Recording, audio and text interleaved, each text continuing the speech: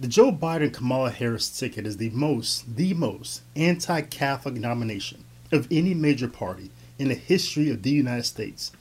And that is saying a lot for a country that has a history of anti-Catholicism. Just fool me once. Fool me, we can't get fooled. This is the first time in history of this country where a major party has nominated a self-professed Catholic who is excommunicated according to church teaching and church canon law, and even the Catholic Catechism, paragraphs 2268 through 2275. Thereby, rightly so, a priest can deny Joe Biden Holy Communion. And very recently, one priest in South Carolina has. The priest there rightly denied Joe Biden Holy Communion due to his unrepentant support and advocacy of the intrinsic evils of unnatural marriage and abortion.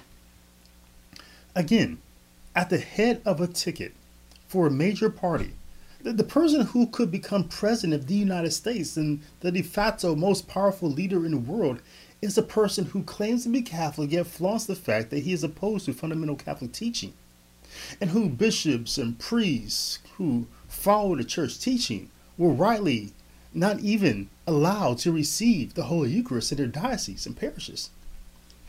The election of Joe Biden on these grounds itself should cause a scandal in the Catholic Church, and it may create a schism in those dioceses where bishops will not at minimum denounce Biden for his positions.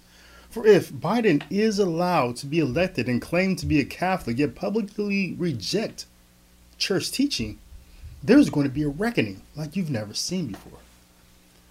Joe Biden is the first nominee of any party who promises that when he is elected, that he's going to persecute the Catholic Church, the same church that he claims to belong to. He promises that he's going to take the Little Sisters of the Poor, the religious order, Little Sisters of the Poor, back to court over their religious exemption from Obamacare, from the contraception mandate on Obamacare. Joe Biden, he believes that all employers, including religious employers who may object to the contraception mandate on moral grounds, who think it may violate their conscience to dispense it or whatever, that he still believes that they should pay for their employees' contraception. Again, I have to repeat this. Joe Biden, as president, promises to persecute the Catholic Church. The head of the Democratic Party promises that if he becomes president, that he's going to persecute the Catholic Church. He says, I quote, "If I am elected, I will restore the Obama-Biden policy that existed before the Hobby Lobby ruling, providing an exemption for houses of worship and accommodation for nonprofit organizations with religious missions." He says the accommodation will allow women at these organizations to access contraception coverage, not through their employer-provided plan, but instead through their insurance company or a third-party administrator. Now, on the surface, this sounds benign, as if it takes the contraception out of the hands of the religious employer. But pay attention. By requiring the employer to make the employee aware of the outside option, and in some cases still pay for it, the religious employer still remains complicit on those two counts. Biden also promises to repeal the Mexico City policy, which will allow your tax dollars to be used to advance abortion in other countries. And he has also promised to repeal the Hyde Amendment, which will allow your tax dollars to be used to pay for abortions in this country. And he also promised to make the Hyde Amendment just a permanent part of legislation so that this issue doesn't flip back and forth with every president. So just on those grounds alone, the nomination of Joe Biden should offend every Catholic and cause great concern and consternation amongst bishops. This man is a fake Catholic who claims to be a real one, a faithful one, and he says he's going to persecute the Catholic Church. He rejects church teachings, yet flaunts it openly that he rejects church teaching, yet claims to be a Catholic. And again, he promises to persecute the Catholic Church. So on those grounds alone, this is a huge issue. But now enters his running mate, Kamala Harris, the former Attorney General of California, and now Senator Kamala Harris from California. Kamala Harris, she's being marketed as the first black female president, but her parents are actually immigrants. The father from Jamaica, her her mother from India. All right. Now, both her and Joe Biden have made a career out of disproportionately incarcerating black men, but they also share another thing in common: it's their hostility towards the Catholic Church. Never before has a major party nominee.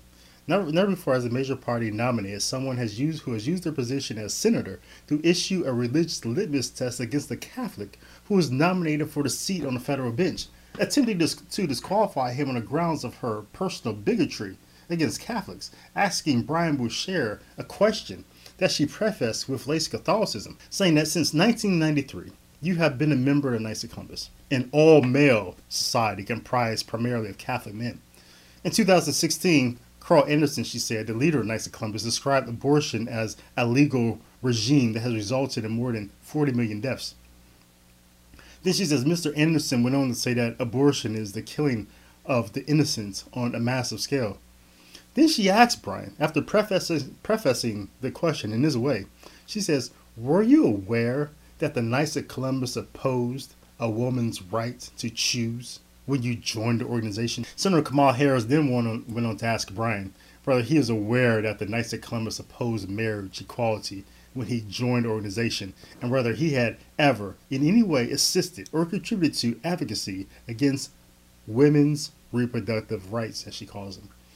Following Kamala's lead, her colleague in the committee, Mazie Hirono of Hawaii, went on to try to intimidate and bully Boucher with more bigotry by asking whether he intended to end his membership with his organization to avoid any appearance of bias. This is the person who the Democrats want to have as their person who is a heartbeat away from the person who would be the oldest person ever elected as president and who is clearly already suffering from dementia. This person, this anti-Catholic bigot, Kamala Harris. And we are not even going to talk about the way we're not even going to get into the way she treated Catholic Justice Kavanaugh during his confirmation. I mean, the woman is a Catholic bigot. Not only that, this is the first person that a political party has nominated for vice president. Someone who has used her position as Attorney General to not only defend Planned Parenthood, or planned genocide as I call it, for their harvesting of aborted baby parts, but went after the media group Center for Media Progress, who exposed planned genocide for their demonic activity, while she was campaigning for United States Senator in 2016.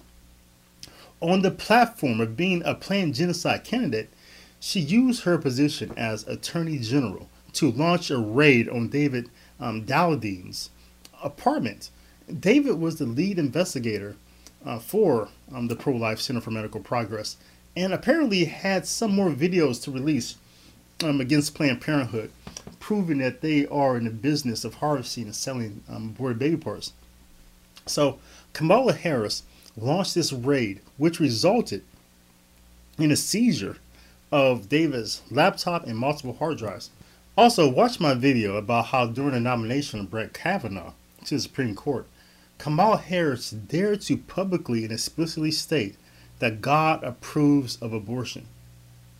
This woman is evil, perhaps possessed. Perhaps she's a possessed demon. I mean, at this point, we just have to wonder. I mean, she's such an anti-Catholic bigot. It's so entrenched into the planned genocide. You have to wonder. But everyone should be aware of this. I think our problem is that we want to look at this nomination through the worldly and political lenses and see it as just some sort of theater or gamemanship. We want to look at it as a competition of opposing political parties and ideologies, people trying to outdo each other to gain whatever political advantage or power that's available. But seeing how anti-Catholic both of these people are, and how they have exercised great care during their political careers to offer up to Satan things that would be pleasing to him, I'm convinced that Satan is using his nomination to attack the Catholic Church and to strike another blow from within and without. By within, I mean the failure of bishops to stand against Biden claims of being a faithful Catholic. That is going to weaken the Catholic Church greatly. And from without, from aside, I mean that Satan is using this nomination to create more public hostility against what the Catholic Church teaches on life and marriage and human dignity. If you're a Catholic, you cannot vote against your church. And why would you be so stupid to even think that you should?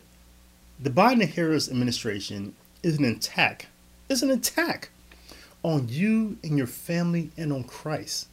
What Christian votes to be persecuted? I'm not saying that you have to vote for Trump or that you have to get over the fact that you may not like him personally or that you don't like his tweets. I'm not saying that. I'm just saying that you should not be a dumbass and vote to destroy the Catholic Church that you say you love. I'm not one of those people who say that you need to pray about your vote and vote your conscience. No. I'm saying that you know what these people are about. You know the evil that they're going to bring because they have promised to bring it. So if you vote for them, knowing full well that they're going to persecute the Catholic Church and her teachings, then you are complicit in that evil. When we are taught by the apostle to work out our own salvation, the ballot booth was not excluded. If I sound judgmental to you, don't sweat it. Because it is not my judgment you have to worry about if you go and vote to persecute Christ and his church. But until then, until next time, blessings and shalom to you and to yours. This just fooled me once. Shame on